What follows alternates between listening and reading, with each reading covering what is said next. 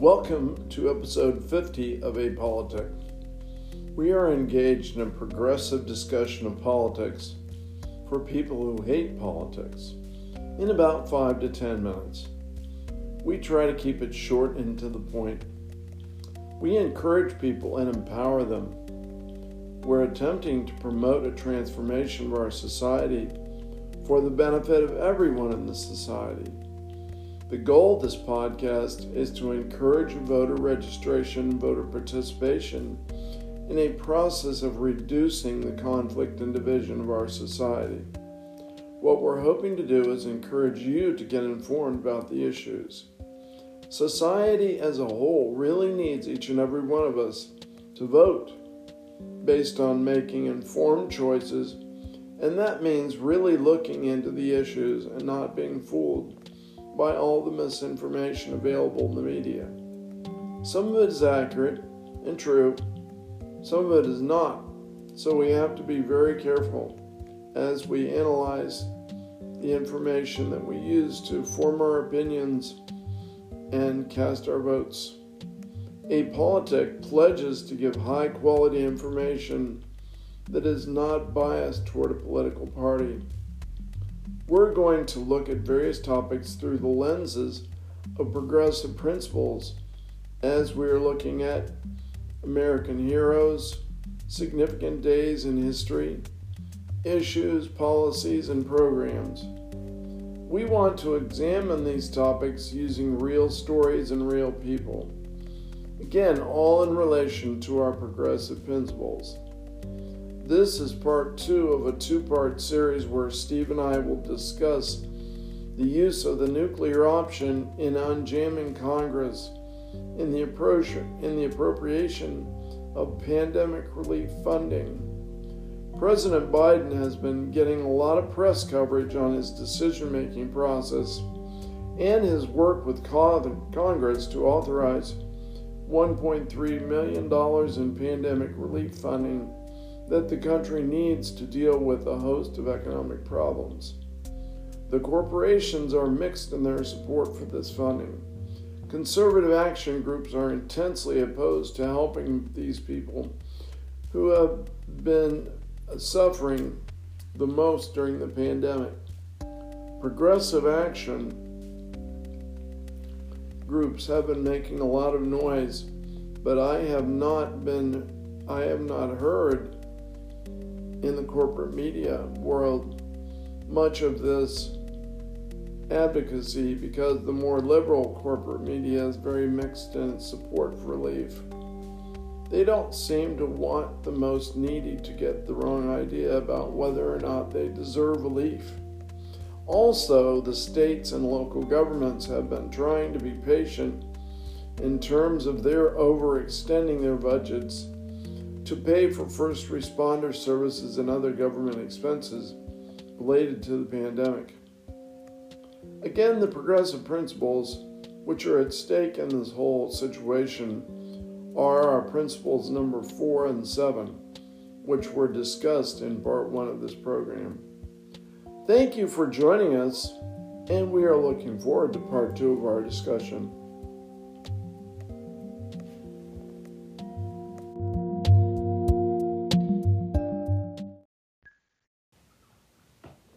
Well, here we are for episode 50 of Apolitic.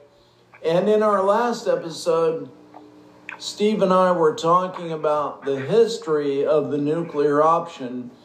Now, first of all, let me correct myself and say that we are in the year 2021. Thank you, Steve, for correcting me on that point.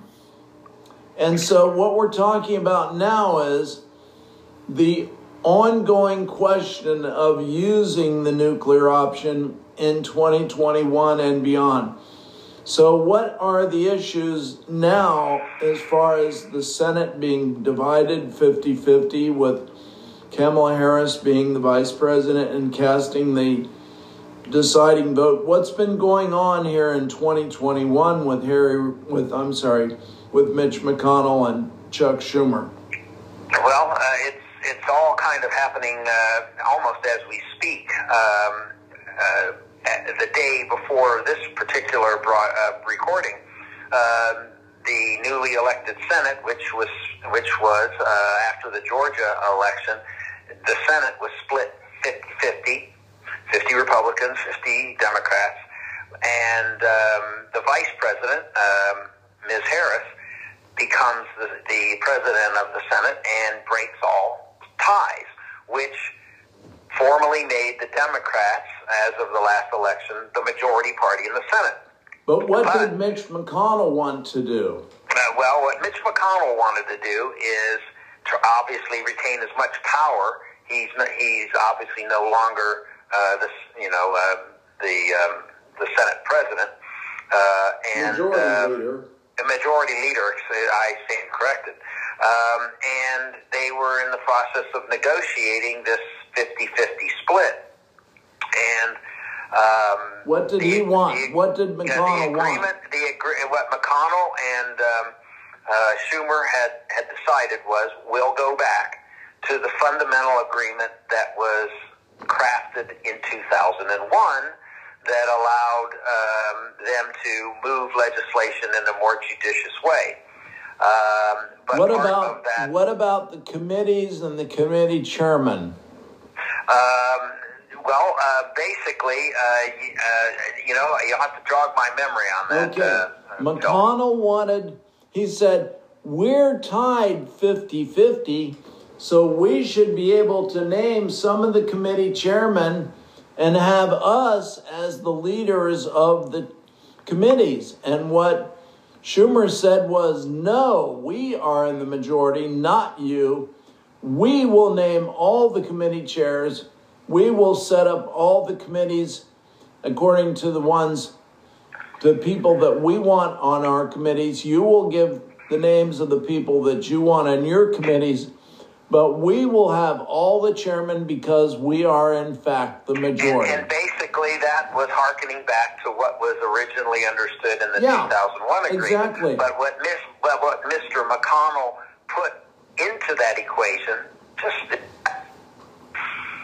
is the fact that he said, well, I'll agree to that, but I want you to promise me, Mr. Schumer, that you will not do away with the filibuster. Yeah. Which is the catch-22 in the entire equation moving forward, because if they had just a simple majority, but the power of the minority to say, we're going to filibuster that, you're back to the old way of doing things, which is everything slows down, nothing moves forward until you break the filibuster. And what did Schumer say Mr. to that? McConnell wanted was a promise from Schumer, I'll go along with what you want to do, Mr. Schumer, but I want you to promise me before I make this deal that you will not vote to do away with the filibuster. And Schumer said, no way on God's green earth. And there was a standoff, and the dam broke within the last 24 hours of this recording. Mr. McConnell said, shouted uncle, and said, I agree with everything, and I'm not going to ask us to keep the filibuster if you so decide to do away with it. Mr. Schumer has not said that he's going to do away with it, but the option still exists to do it if he so desired, and the majority of the Senate agreed. Right, and what several Democrats said was, we're not going to just arbitrarily say that the filibuster is over. However, we are going to agree with our fellow Democrats that if the Republicans are going to try to obstruct important legislation, then we will dispense with this filibuster. And so we'll keep it if it's going to work the way it has always worked, and we'll dispense with it when you're trying to be obstructionist and stopping important legislation. So basically what they're going to do is go back, as you said, before 2000, the number of filibusters was actually pretty rare. And the thing Senate that, did. Looking at it from, 40,000 feet, the idea of the filibuster all the way back, to the, 2000, 2001, is the whole idea that when you're dealing with, the idea of obstructing the people's business as a technical way of keeping anything from happening, which is in itself an end result. In other words, there's a method to the madness. If we slow everything down and nothing gets done, then that's going to upset the body politic to the point where we'll throw the bums out and let's get some people in there that basically can do the public's business. But if the movers and shakers inside the Senate can use the filibuster to slow everything down, that in and of itself is the end product. And who benefits from slowing the mechanics of governance to the point where nothing gets done? And you can always blame, they did it, and you need to throw those bums out in the next election. And so gridlock tends to be a political tool that either side can utilize. Well, no, see, that's the thing, Steve. It wasn't either side. There's only one side that wants to stop progress. Right. Okay? That's the Republicans. Now, when it comes to passing a tax cut, they're totally fine with using 51 votes to pass a multi-trillion-dollar tax cut to benefit their constituents. But when it comes to a pandemic relief to support, just as an example, the interests of the whole country, well, we didn't want to move too fast on that. And so the point is, the Senate was working fairly well up until 2000. And the Republicans, wait a minute, let me finish. Yeah. The Republicans were willing to be reasonable up until it started about in the 90s with Newt Gingrich and the supposed revolution where they wanted to basically control more and more of the agenda to eliminate various government programs like Medicaid and Medicare and Social Security. And they were really starting to build up a head of steam after 2000 on that issue. And they used the filibuster as a tool to stop everything that was taking place, except when it was something that they wanted. So go ahead. Well, I think at the end of the day, in my opinion, they should do away with the filibuster. To me, it's an undemocratic tool to basically achieve a goal that you can't do with parliamentary action. You're really using a catch-22. You don't have the votes to stop something or pass something, so you'll use this parliamentary tool to achieve the same goal. And everybody likes it as long as they're the ones that are in power. Well, one of the things I heard yesterday that I thought was very interesting, instead of requiring 60 votes for a certain thing to pass, which would allow either side, and usually it's the Republicans, to just simply say, well, we're going to filibuster, so you can't use this. And the Republicans didn't need to be in the Senate in order to say, well, you don't have 60 votes, so come back to us. What they're going to do is turn it around and say you have to have at least 40 votes against something before you can stop it. And so that means that everybody has to be in the room and everybody has to participate. And I agree with you. In general, the filibuster is wrong.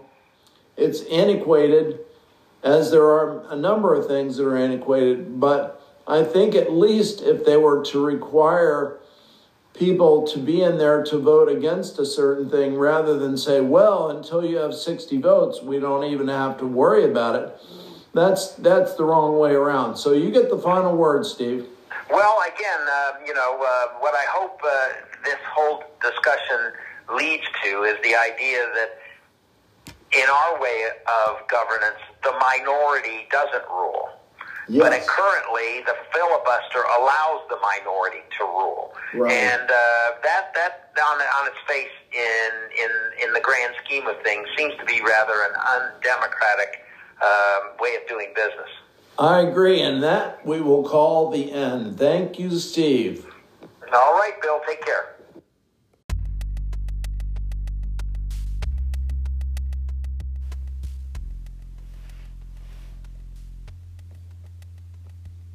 Thank you for joining us for episode 50 of Apolitic. As you can see, the use of legislative tools like the nuclear option can break log jams and normalize relief efforts when they are long overdue. We badly need all eligible voters to get informed on the issues like pandemic relief. We can't blindly trust the media. All we can do is a lot of cross-checking on what's being told to see if the information is consistently reliable and valid. But you must decide how we in this country will respond to the issue of clarification of our identity and our course of moving forward. Your vote determines our future. Again, I'm talking to you people who haven't been voting, that 33 to 40% who just haven't felt like taking the time and trouble to become informed on the issues and then casting your ballots. Now is vital for people to get involved in the politics and to understand and work on understanding more what the issues are. You are the ones who will control the balance of power in the United States over the next 20 to 50 years.